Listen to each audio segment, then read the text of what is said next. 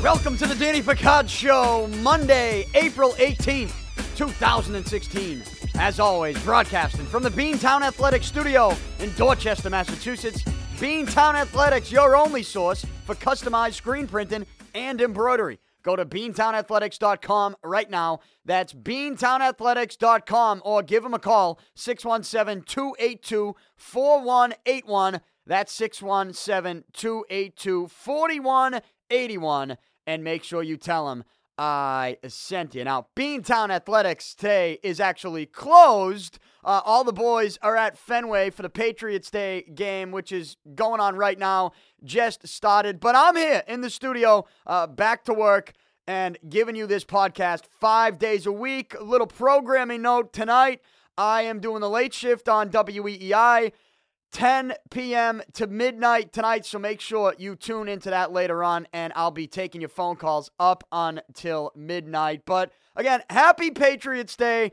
Beautiful weather on this marathon Monday. The 120th Boston Marathon is underway, and the Red Sox first pitch was at 11:05 a.m. this morning at Fenway. They just began the game. Clay Buchholz, a couple innings in. Buchholz on the mound for the Red Sox.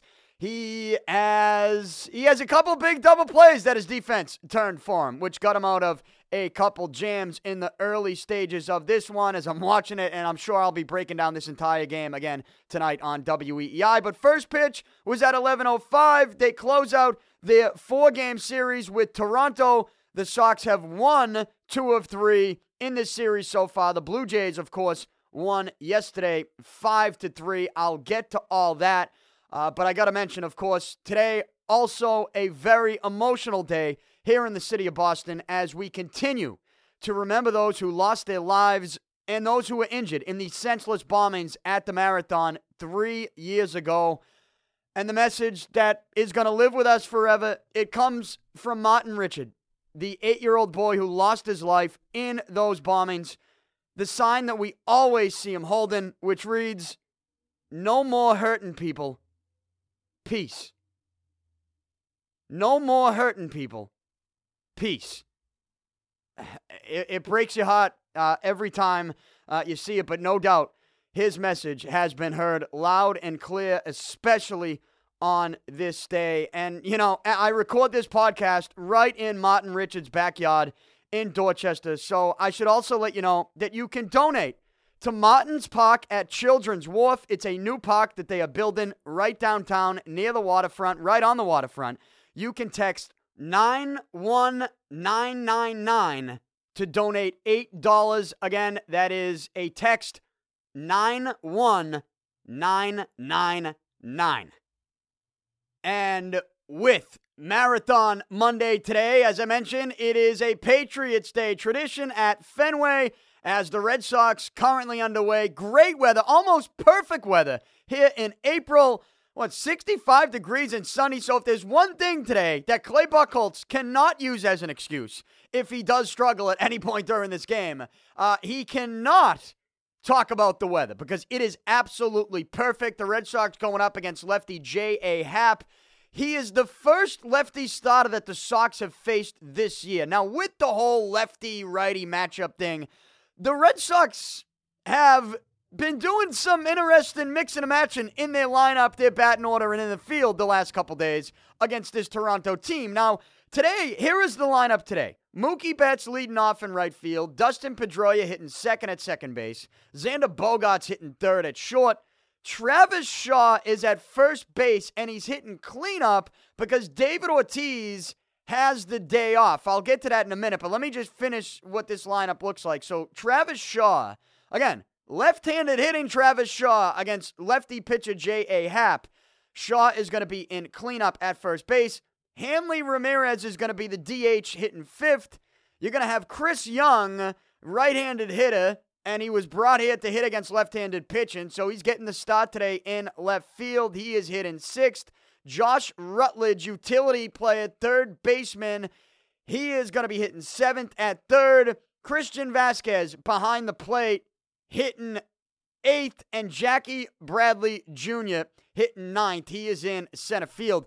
I'll get to Vasquez in a few minutes because the Christian Vasquez effect is real as he is put into this Red Sox lineup, he got called up this weekend, and I've been raving about Christian Vasquez now for not just a couple weeks, not just a couple months, a couple years, and you are finally seeing it. So I'll talk about Vasquez in a few minutes, but back to this lineup situation. No David Ortiz today. And I read some people on Twitter who were up in arms and were complaining about this because they say, well, it's David Ortiz's final Patriots Day game. And I guess the way I look at it is this. 11 a.m. start. I know it's a special day, but if you're the manager of this team and you're looking at this roster and you know it's a 162-game season, I know it's a special day. I know it's David Ortiz's last Patriots Day as a professional ball player, and this is a special game for this city.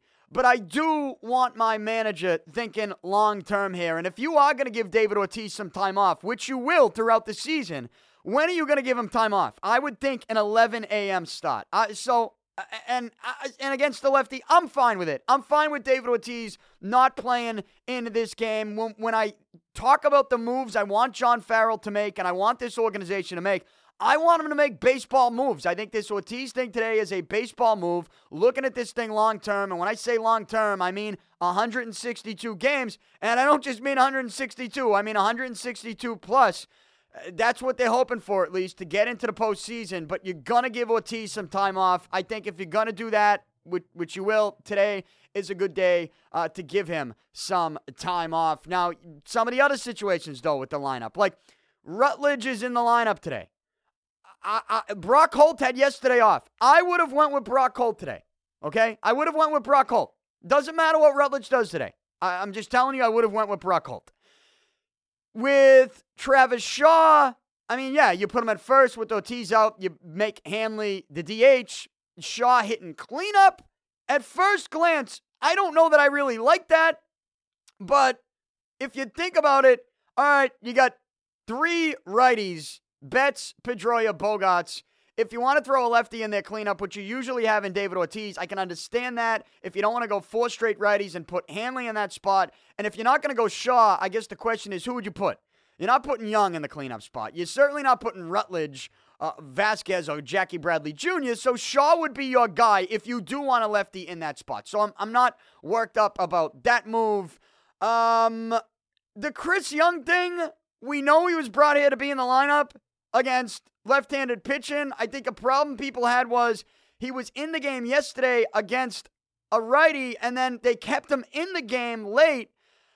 You know, you get a big hit from Travis Shaw in the ninth, you make it a 2-run game, and, you know, you ask the question, why is Chris Young still in that game? Look, I'm not going to lie to you. There are a lot of people in this town that are worked up about the Chris Young situation and what they did with him yesterday and what they're doing with him today, and even the lineup. I have a tough time getting on the lineup right now. I do. I have a tough time doing it. I think there are more things on this team and this organization that fire me up. And, you know, that one thing today specifically is if I'm watching this game and Clay Buchholz starts to get lit up at any point when he goes through the Toronto order one more time or a couple more times, like we're asking for Clay Buchholz to come out and give us something. And, you know, 11 a.m. start. He can't blame anything on the weather. So right now he looks good. It's the early stage of this game. I hope I didn't just jinx him. I'm knocking on wood here. But, you know, things like that, that's what gets me fired up. If Buchholz is going to come out today and get lit up at any point in this game, when you have a chance to take 3 of 4 from the Blue Jays, but just with the lineup, I'm okay with giving Ortiz a day off, and I think that has a trickle-down effect. I think if I have any beef with this lineup today, it would be, well, Brock Holt should be in the lineup somewhere. Like, you gave him the day off yesterday. Now, maybe this is injury-related. We heard he was a little banged up with, a foot, if I'm not mistaken. And perhaps it's worse than maybe we think. I don't know. I can't speak to that. I can't speak to the diagnosis of Brock Holt's injury, but they're not telling us that, right? They're not telling us he's unavailable. They're not telling us it's so bad that he couldn't play today. I would prefer Brock Holt in this lineup this afternoon. or you could say this morning with the early start because you gave him yesterday off. What does he need 2 days off for? But even with that said, with Rutledge in, I mean, I have a tough time getting worked up about this today. So I'll keep an eye on it. I'm going to get away from Red Sox right now. I'll react to what we see in this game tonight on WEEI. Though, actually, one more Red Sox thought. I told you I was going to mention the Christian Vasquez effect. It is a real thing. And when I saw people tweeting Lou Merlone over the weekend, and they were saying, because Lou was loving the Christian Vasquez thing, much like I was. You go to Friday night against Toronto, Rick Porcello's on the mound. I mean, I've told you, and Lou's told you, the people who know what the mindset is internally in this organization, we've tried to relay that message to you. I've tried for the last 2 years. You know, you go back to the A.J. Pierzynski signing 2 years ago when the Red Sox said, hey, we are not going to bring back Jared Saltalamacchia because he wants a 3-year deal. It's not that we don't like Salty, it's that we don't want to sign a catcher to a multi-year deal because we feel this kid Vasquez is going to be ready by the middle of the summer. And the reports that I was giving you, having conversations with people in the Red Sox organization, was that their target date for Vasquez, not last year, the year before, remember the year they signed Pierzynski? Their target date for getting Vasquez up to the majors was that June. Now, I think it was a little bit later. I think he came up in July, I want to say. Might have even been August. But the bottom line is this. They were correct with the timetable of Vasquez was going to be ready that season. And when I had those conversations with the Red Sox, with certain people in the Red Sox organization who are in the know, and believe me, again, I've relayed this message to you many times over the last couple of years. When I had that conversation with these people, they told me this kid's untouchable. They compared him to Yadier Molina. Yadier Molina. And that is great company to be in. That's a great comparison for a young catcher that you want your organization to really take control of that position for the long-term future here. And unfortunately for Christian Vasquez, he had the Tommy John surgery last year, and the recovery is pretty long for that. Here he is fully recovered. Here he is getting called up this weekend. He gets behind the plate for a pitcher in this rotation that, you know, at least me, I've just been asking for someone like Porcello to just look confident on the mound. Like, there's a confidence issue there because he leaves everything up in the zone. But Vasquez was behind the plate, and he's calling this game. And he literally, there was one point Friday night, Porcello shook Vasquez off. And now this is a young kid, Vasquez, in his mid-20s, who, really doesn't have that much major league experience, but that just goes to show you how good he is because this rotation and this pitching staff, they rave about him. They were raving about him in spring training. They love throwing to him. And this is how good Vasquez is. Porcello shakes Vasquez off Friday night. Vasquez shakes Porcello off. He says, no. You're not shaking me off. We are going with this pitch. I don't care what the fuck you say.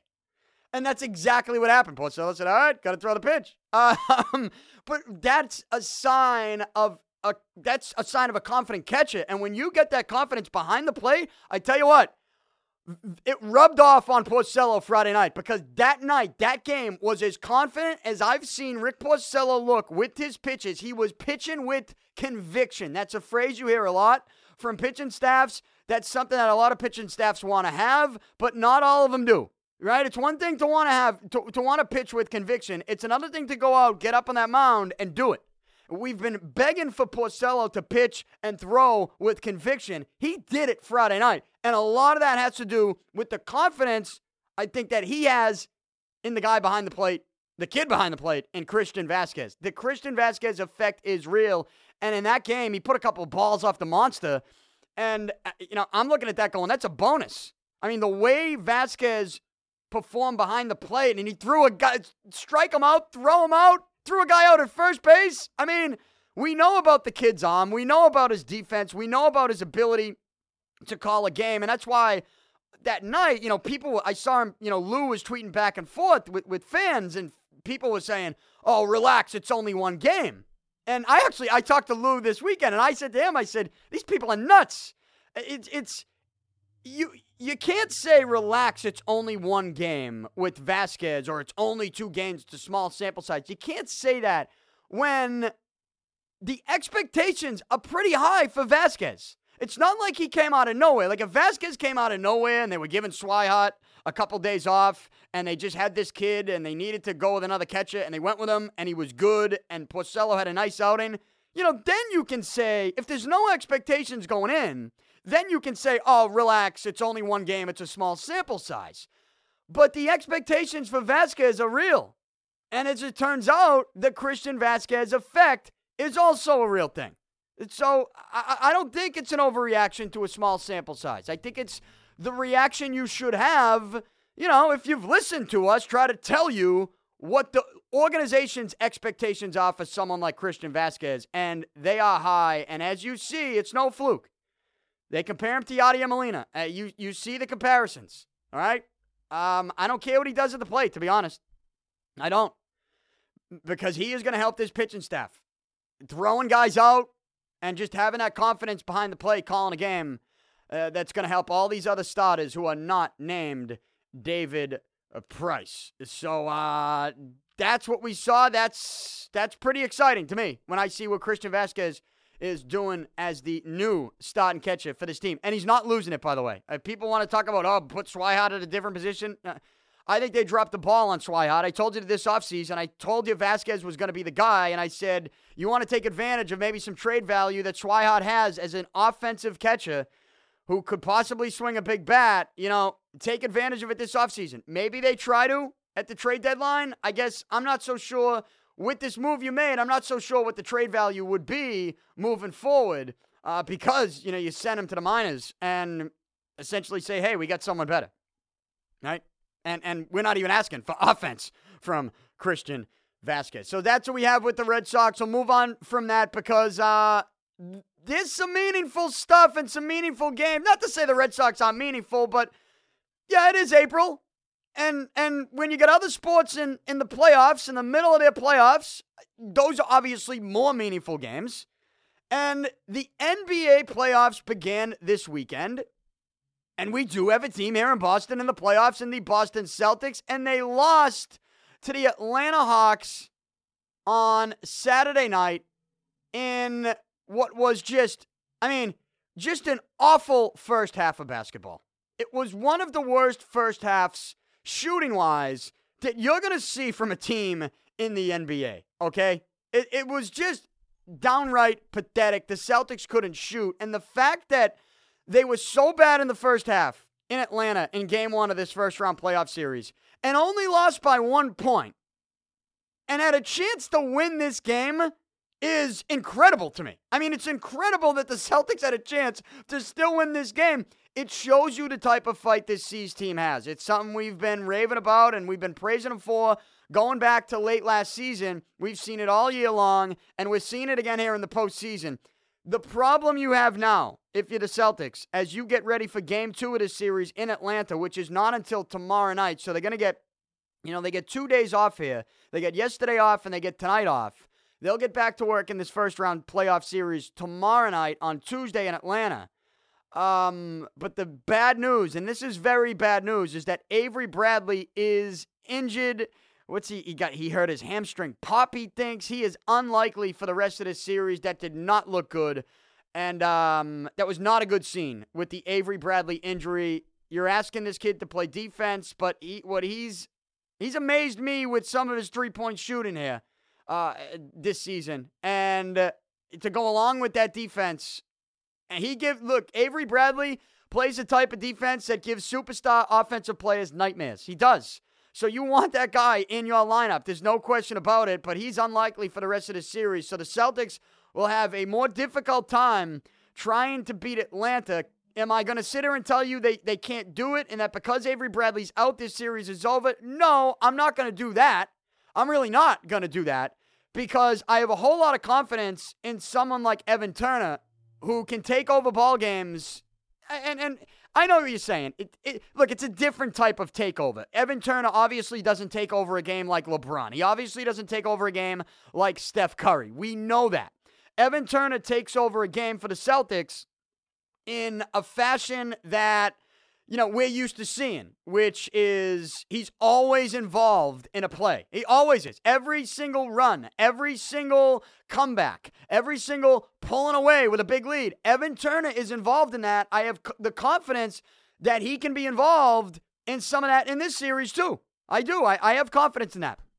But the one thing that needs to happen here is the Celtics, and this is, it's obvious. I mean, you don't need me to tell you this. They need to shoot better in the first half. I do think, though, you need to look at it in an optimistic light because they lost by 1 point and they had a chance to win a game, and it's one of the worst shooting performances in a first half, in any half, that we've seen from any team, that at least I've seen from any team ever. Honestly, it was pathetic. And they still had a chance to win the game.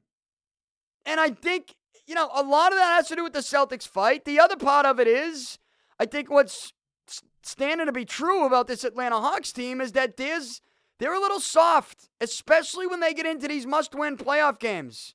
Yeah, they're a little soft. Atlanta's a regular season team. They've proven that the last couple seasons. They're a regular season ball club. And the Celtics can take advantage of that by also, bringing their fight to the table. And if they can steal one in Atlanta tomorrow night, and I don't think it's out of the question, they can steal one in Atlanta tomorrow night, they come home for two, and I think the Celtics are in good shape, even without Avery Bradley. So I'm not ruling them out just yet. It's going to be more difficult, no question. I'm not ruling the Celtics out of this series, though, because they lose Avery Bradley. It's a big loss, but they have other pieces here. Don't forget about Isaiah Thomas. And by the way, if you have not read the Players Tribune piece from Isaiah Thomas that came out late last week, it was just titled Boston, you have to go read it. Now, I think it probably is a better piece in the eyes of Celtics fans and people here in Boston and New England. Like, I loved it. Like, I had the chills reading it the whole time. I read it like 5 times. I read it, a couple times the day before the game on Saturday, and then Saturday right before the game. I was actually on the radio Saturday night during the first half, but I have TVs in front of me in the studio, at the radio studio, so I get to watch it. And I got to watch the first half and how just pathetic the shooting was. But before I jumped on air and before that game started, I read it again. I read the Players Tribune piece. And it's fun.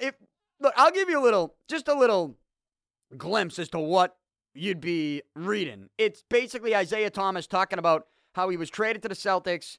They go in depth, how he's on the bus, and, a teammate reads it on Twitter that he's traded, and he's shocked, and he comes to Boston, and the first game, he gets ejected. Would he have 20-plus points? And he got ejected, and he goes back into the locker room. This was his first game, and I believe it was on the road, right? It was on the road? Was it in L.A., if I remember that correctly? Either way, he gets ejected. First game in the Celtics uniform, and he goes back. And one of his first games, he goes back to the locker room. And one of the trainers is just smiling. And Isaiah Thomas is like, what's so funny? Like, what are you smiling at? And he goes, well, they are going to love you in Boston. They're going to love you. You had 20-plus points and you got ejected? They're going to love you. And Isaiah Thomas, he just didn't understand. He's like, why would they love me? I got ejected from the game. And then he stepped into the Garden. Then he came to Boston. He's sitting in Danny Ainge's office. Danny Ainge, what did he tell him? You have a chance. You're going to be a Celtics legend. And Isaiah Thomas is like, wait a minute, what? What's going on here? Like, he just didn't understand any of this. And, he mentions the weather, how it was real cold, and he didn't have any winter clothes. He had to go buy a coat. Because we get so caught up in free agency and trying to recruit free agents, we get so caught up in the weather that I think we overlook the emotions of a real-life human being. And sometimes we forget that these pro athletes are real-life human beings.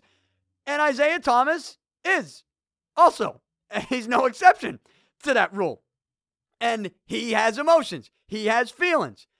The weather was just a minor piece in a bigger picture, which was he comes to the Celtics. He didn't know what to expect because there are not many places around the league like this city and like this franchise.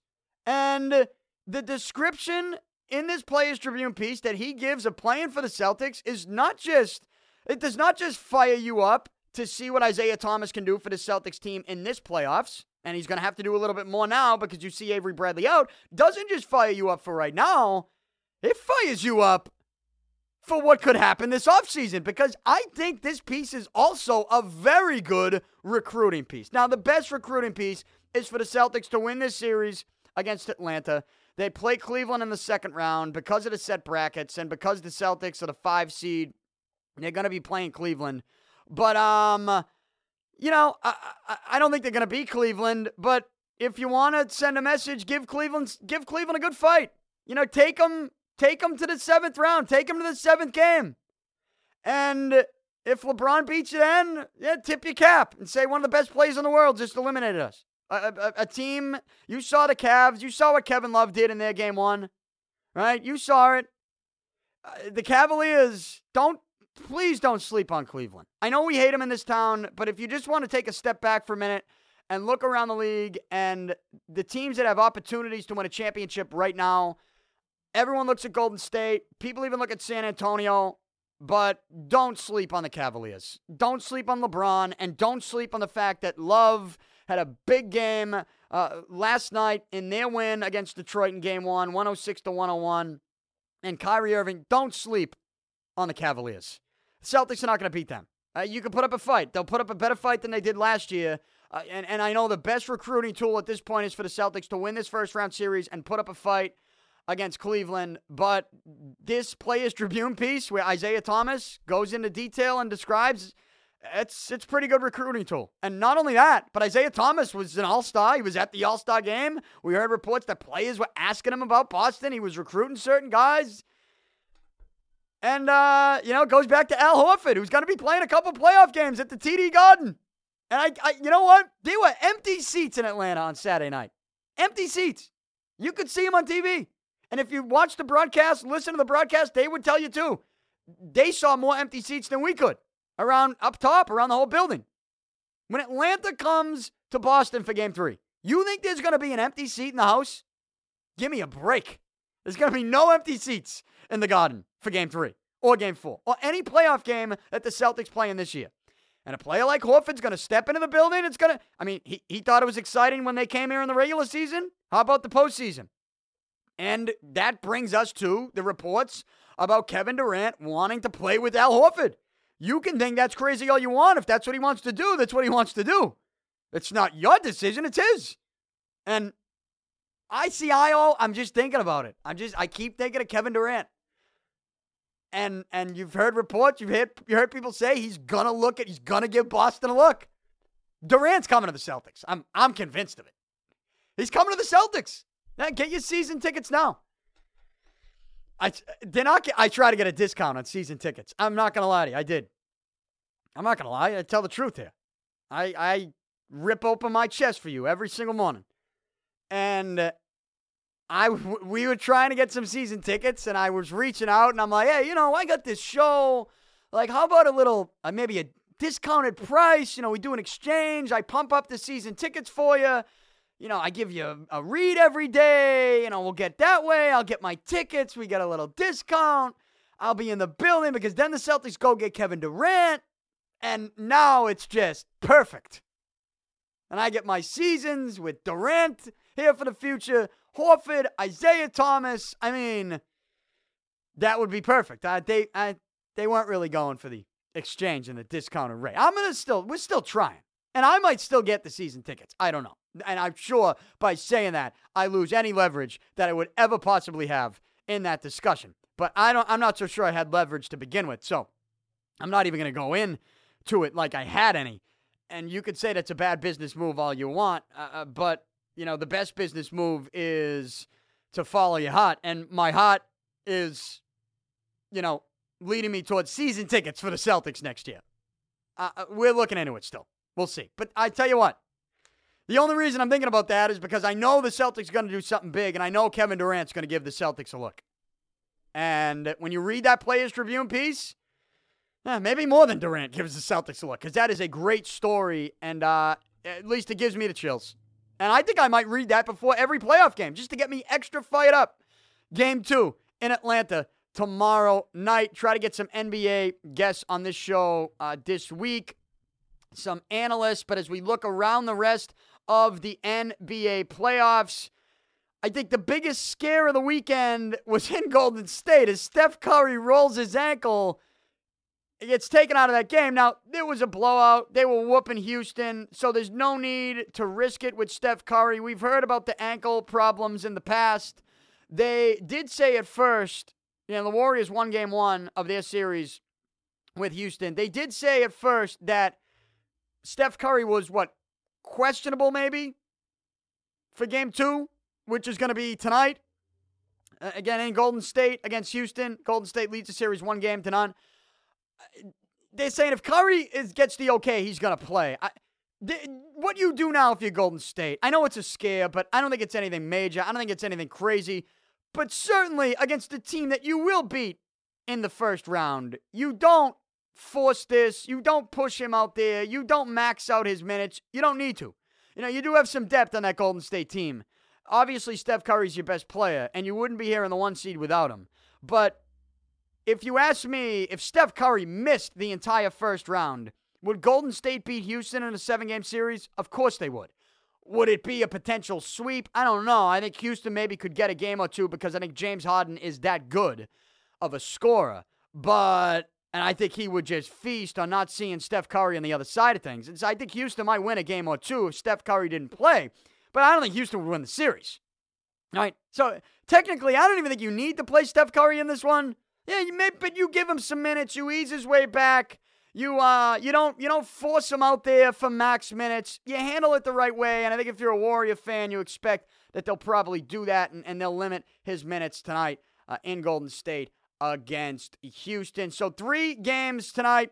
You got the Pacers who are in Toronto, 7 o'clock. How about Indiana beating Toronto in Toronto for game one? DeRozan and Lowry, they just had an awful game, at least what I saw in the first half. They were very bad to begin that game. And it's something that I've said about Toronto. I know Toronto did very well against the Celtics in the regular season. But postseason's a different game, and it's a series. And I just look at Toronto and I say, people are so confident in the Raptors. They're so confident in DeRozan, Lowry. Where's their playoff success been? You know what I mean? I just don't see it long term. I just don't have that confidence in the Raptors that I think, I think they beat Indy, but if Indy wins this series, Paul George he's an elite shooter in this game. And, he could steal a couple. And you steal a couple, anything's possible. So I wouldn't be surprised if Indy really made this a series and even maybe moved on to the second round. But I think it says more about my lack of confidence in the Raptors that they're going to go on any type of playoff run, even though they're the 2 seed in the East. So that game 2 is tonight as Indiana leads that series 1-0. Tip-off at 7. Another game tonight, Oklahoma City. They host the Dallas Mavericks. That game is at 8 o'clock. On TNT, Oklahoma City leads that series 1-0. And, of course, Golden State, Houston, tip-off at 10:30. Golden State leads 1-0. So that is the NBA playoffs. I guess I should look real quick. Last night, the Clippers beat Portland in their game 1 in L.A. The Spurs beat Memphis, Memphis in their game 1 in San Antonio. Miami beat Charlotte in their game 1. A big win for Miami in Miami. And as I told you, Cleveland beat Detroit in their game 1 as well. And basketball is not the only sport that has playoffs going on right now. The NHL, the Stanley Cup playoffs, they are underway. Also, you're going to get 3 games tonight. Washington is in Philly to take on the Flyers. The Capitals, who are the team that I picked to win the Stanley Cup over the Kings. Capitals lead the series 2-0. Over the weekend, one of the worst goals that you are ever going to see scored at any level, not just the NHL, at any level, was scored by the Washington Capitals. It was a puck on a breakout that was sent up the left wing, and a Capitals player, I don't even know who it was, got a piece of it on his stick and just sort of redirected it to the middle of the ice, and it's coming down to the goalie. It's not even coming down hard or fast. It's not, it's not on edge. The puck's not on edge. And it just gets through, 5-hole under his stick, and it goes in. I mean, you had defensemen on the Flyers putting their hands on their head going, what just happened? Like, that's the type of goal that makes you think. Like, I don't have conspiracy theories about players or officials betting on games, right? I don't go into those things. I think it's crazy most of the time. But this is the type of goal that makes you think that goalie had money on the Capitals, on the other team. Like, bet against his team. It's that type of goal that makes you think it. I'm not saying it happened. I'm saying it makes you think about that. Like, that goal is so bad. You could go down your local youth hockey rink and you could take, 10 Pee-wee goalies and you could have that same puck go down ice and all 10 of those Pee-wee goalies every single time would stop that puck, right? They would. So, I mean, it is one of the, you know what? It's the worst goal I've ever seen. Worst goal. And know what it's worse than? It's worse than the BU goalie in last year's national championship against Providence, right? Where he takes the puck and he throws it in his own net, in his glove. This one's worse. I think I can justify that one. Now, I'm not trying to justify that other one, BU goalie. But this is like, I mean, how do you not keep this puck in front of you? I'd be rattled if I was a Flyer player.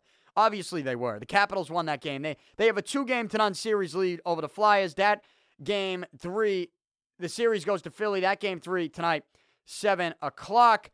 Dallas is in Minnesota at 8:30. The Stars have a 2-games-to-none lead over the Wild. And then at 10:30 tonight, the Kings in San Jose. I have the Kings getting out of the West, going to the Stanley Cup final, and as I mentioned, losing to Washington.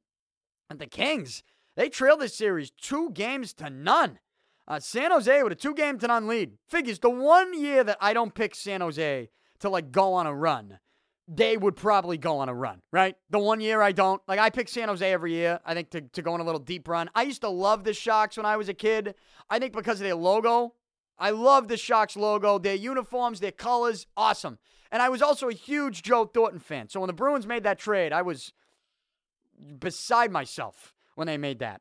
And obviously Joe Thornton, he's not the same player he was, and they took the C off his chest and gave that to who? Pavelski. But San Jose, here they are. I didn't pick them, and all of a sudden they're up 2-games-to-none on LA. I wouldn't rule out LA coming back. I wouldn't rule out LA going into San Jose tonight and win this game. It could happen. In fact, if I had to put my money on it, I'd put my money on LA winning this game tonight on the road in San Jose. And John Quick standing on his head. That's where I'd put my money at tonight. There were 4 games in the Stanley Cup playoffs last night. Nashville late. They beat Anaheim in Anaheim 3-2. And the Predators have a 2-0 series lead. They go into Anaheim and win both games in Anaheim. Those are huge wins. And now that series goes back to Nashville. The Florida Islanders series is one of the more exciting series I've watched so far in the Stanley Cup playoffs. I mean, there's blood, there's fights, there's hard-hitting checks, there's pretty goals. Though the Islanders' overtime winner last night, the Islanders beat Florida 4-3. That one was in Brooklyn, the first Stanley Cup playoff game at the Barclays Center. The Islanders win this in overtime 4-3. They have a 2-1 series lead over the Florida Panthers. The goal that was scored was not great. In fact, Luongo last night let up a couple goals. It's the reason why I picked the Islanders over the Panthers. We've seen this from Roberto Luongo before in the playoffs, right? There's something going on with him in his head that I can't trust him. So I couldn't trust him to help Florida win a playoff series as good as they were in the regular season. Islanders get one last night in overtime, and they beat the Panthers, and the Islanders now lead the series 2-1. Sticking in the East, Detroit, they beat Tampa Bay last night 2-0, but Tampa Bay had led the series 2-0. The series went back to Detroit for Game 3 last night. Detroit wins it. Tampa Bay still leads the series 2-1. And St. Louis, they beat Chicago in Chicago. St. Louis now leads that series 2-1. So that's a look at the Stanley Cup playoffs. NBA playoffs, Stanley Cup playoffs, whatever happens tonight, I'll react to it on tomorrow's podcast. And finally, to wrap up the show here, as I got to get going, and I'll finish watching this Red Sox game, and I'll react to it tonight on WEEI, 10 to midnight, and taking your phone calls up until midnight. I didn't get to talk about this story Friday because I had Jimmy Murphy, NHL insider, in studio, and we talked a lot of hockey, specifically what the Bruins' future is, and we reacted to the Bruins announcing that they were going to stick with their coach, Claude Julien, which me and Murph both told you is the right decision for the Bruins organization to make, to bring Claude Julien back, because he is certainly not the problem. But because Murph was in studio, I did not get to react to the NFL schedule that was released on, what was it released? Thursday night, right? Remember on Thursday's podcast, I think I mocked the NFL for announcing that there would be an announcement coming on the announcement of the NFL schedule. Like the NFL loves itself, and they would love to make announcements of announcements of announcements just to be in the news, just to say, wave their hands and say, hey, here we are. Don't forget about us. We know there's a lot going on. Stanley Cup playoffs, NBA playoffs, Major League Baseball just started. We get it. There's a lot going on. But don't forget about us. Like, they never want you to forget about them. So they released the schedule Thursday night. I'm not going to sit here and get into 10 minutes or 15, 20 minutes or do a whole show or segment on the NFL schedule because, you know, there's nothing that gets me to change the channel quicker than trying to break down an NFL schedule in April or really even at any point during the summer. I already told you how I feel when I turn on ESPN and I see NFL Live during the summer, like even now during April. I'm going, will the NFL just go away, please? Will it just go away? So I'm not going to spend too much time breaking down the schedule, but there's a couple things that obviously need to be mentioned. First and foremost, something I do not like is the fact that, all right, they begin the season on that Thursday night, NBC, right? That's their kickoff to the season, prime time, Thursday night. Usually they have the team that wins the championship, wins a Super Bowl, raise the banner. They're going to go with Carolina-Denver, a Super Bowl 50 rematch on the first night. I hate that. I don't want that. But that's what they're going to give us. I just hate that idea. Like, don't give us a rematch of the Super Bowl. You're going to have the rematch, we know, this season. We know the teams they're playing. But you have to have it on opening night? Like, I don't like that. I don't. Some people do. I don't. But bringing it back here locally, we look at the Patriots schedule. It's the first thing I do, obviously. They will open it up with the first Sunday night football game on NBC, which is the game of the week, really, outside of that Thursday one in the first week, obviously. But the Patriots are in Arizona week 1 on Sunday Night Football. That's September 11th. So that's the Patriots' first game. Just a couple other notables here. They got a Thursday night game in week 3, September 22nd, at home against Houston. Brock Osweiler and the Houston Texans at Gillette on that Thursday night football game at 8:25, week 3. Then, let's see. The bye week is week 9. I like that bye week. It's a good bye week, right? Middle of the season, middle to the end of the season. Week 9 bye for the Patriots. Then they come back from the bye and they play Sunday Night Football at home against the Seahawks in week 10. And then you got another Sunday night game a couple weeks later, week 12, at MetLife against the Jets. All right, so in Jersey against the Jets. Then you got a Monday night game, week 14, at home against the Baltimore Ravens. It's Monday Night Football. You play the Broncos in Denver week 15. It's a 4:25 start on CBS. We know about the flex. We'll see what happens with that. But the Patriots wrap up the season, once again, New York, Miami, at home against New York, against the Jets week 16, and then week 17, which is New Year's Day in Miami. So you're looking for a trip, Patriots fan? You're looking for a little trip? New Year's Eve, New Year's Day. In Miami. I might look into that. But also, actually should be noted that Christmas Eve. We get Patriots playing Christmas Eve, 1 o'clock, Saturday. Christmas Eve on a Saturday.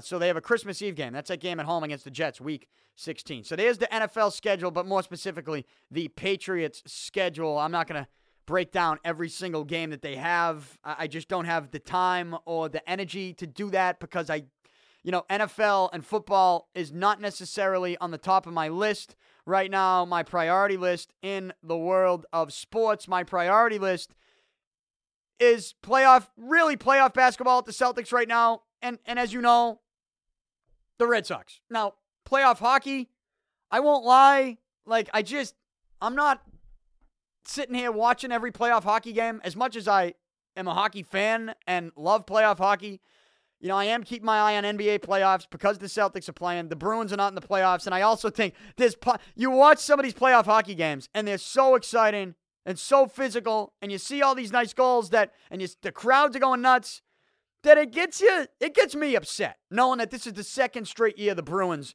are not in the playoffs. And I'm just sort of, get me to the summertime where the Bruins can stop making moves and go out and try to acquire a top defenseman somehow, because that's what they need more than anything else in the world. But I'm like, just get me to that point. Now, I love the Stanley Cup, as I told you. So get the finals roll around. I'll watch the Stanley Cup final, and I will watch that cup be given out and hoisted. That's the best celebration in sports. When a team hoists the Stanley Cup, even if it's not the Bruins, it's such a special moment. It's the best celebration when it comes to giving out a championship. Think about it. All right, the Lombardi Trophy's pretty cool. The NBA celebration, you know how I feel about that. They take that trophy out, and I almost feel like whoever gets the MVP, is holding their MVP trophy and hugging their MVP trophy tighter than they would hug the Larry O'Brien trophy, which is the NBA title.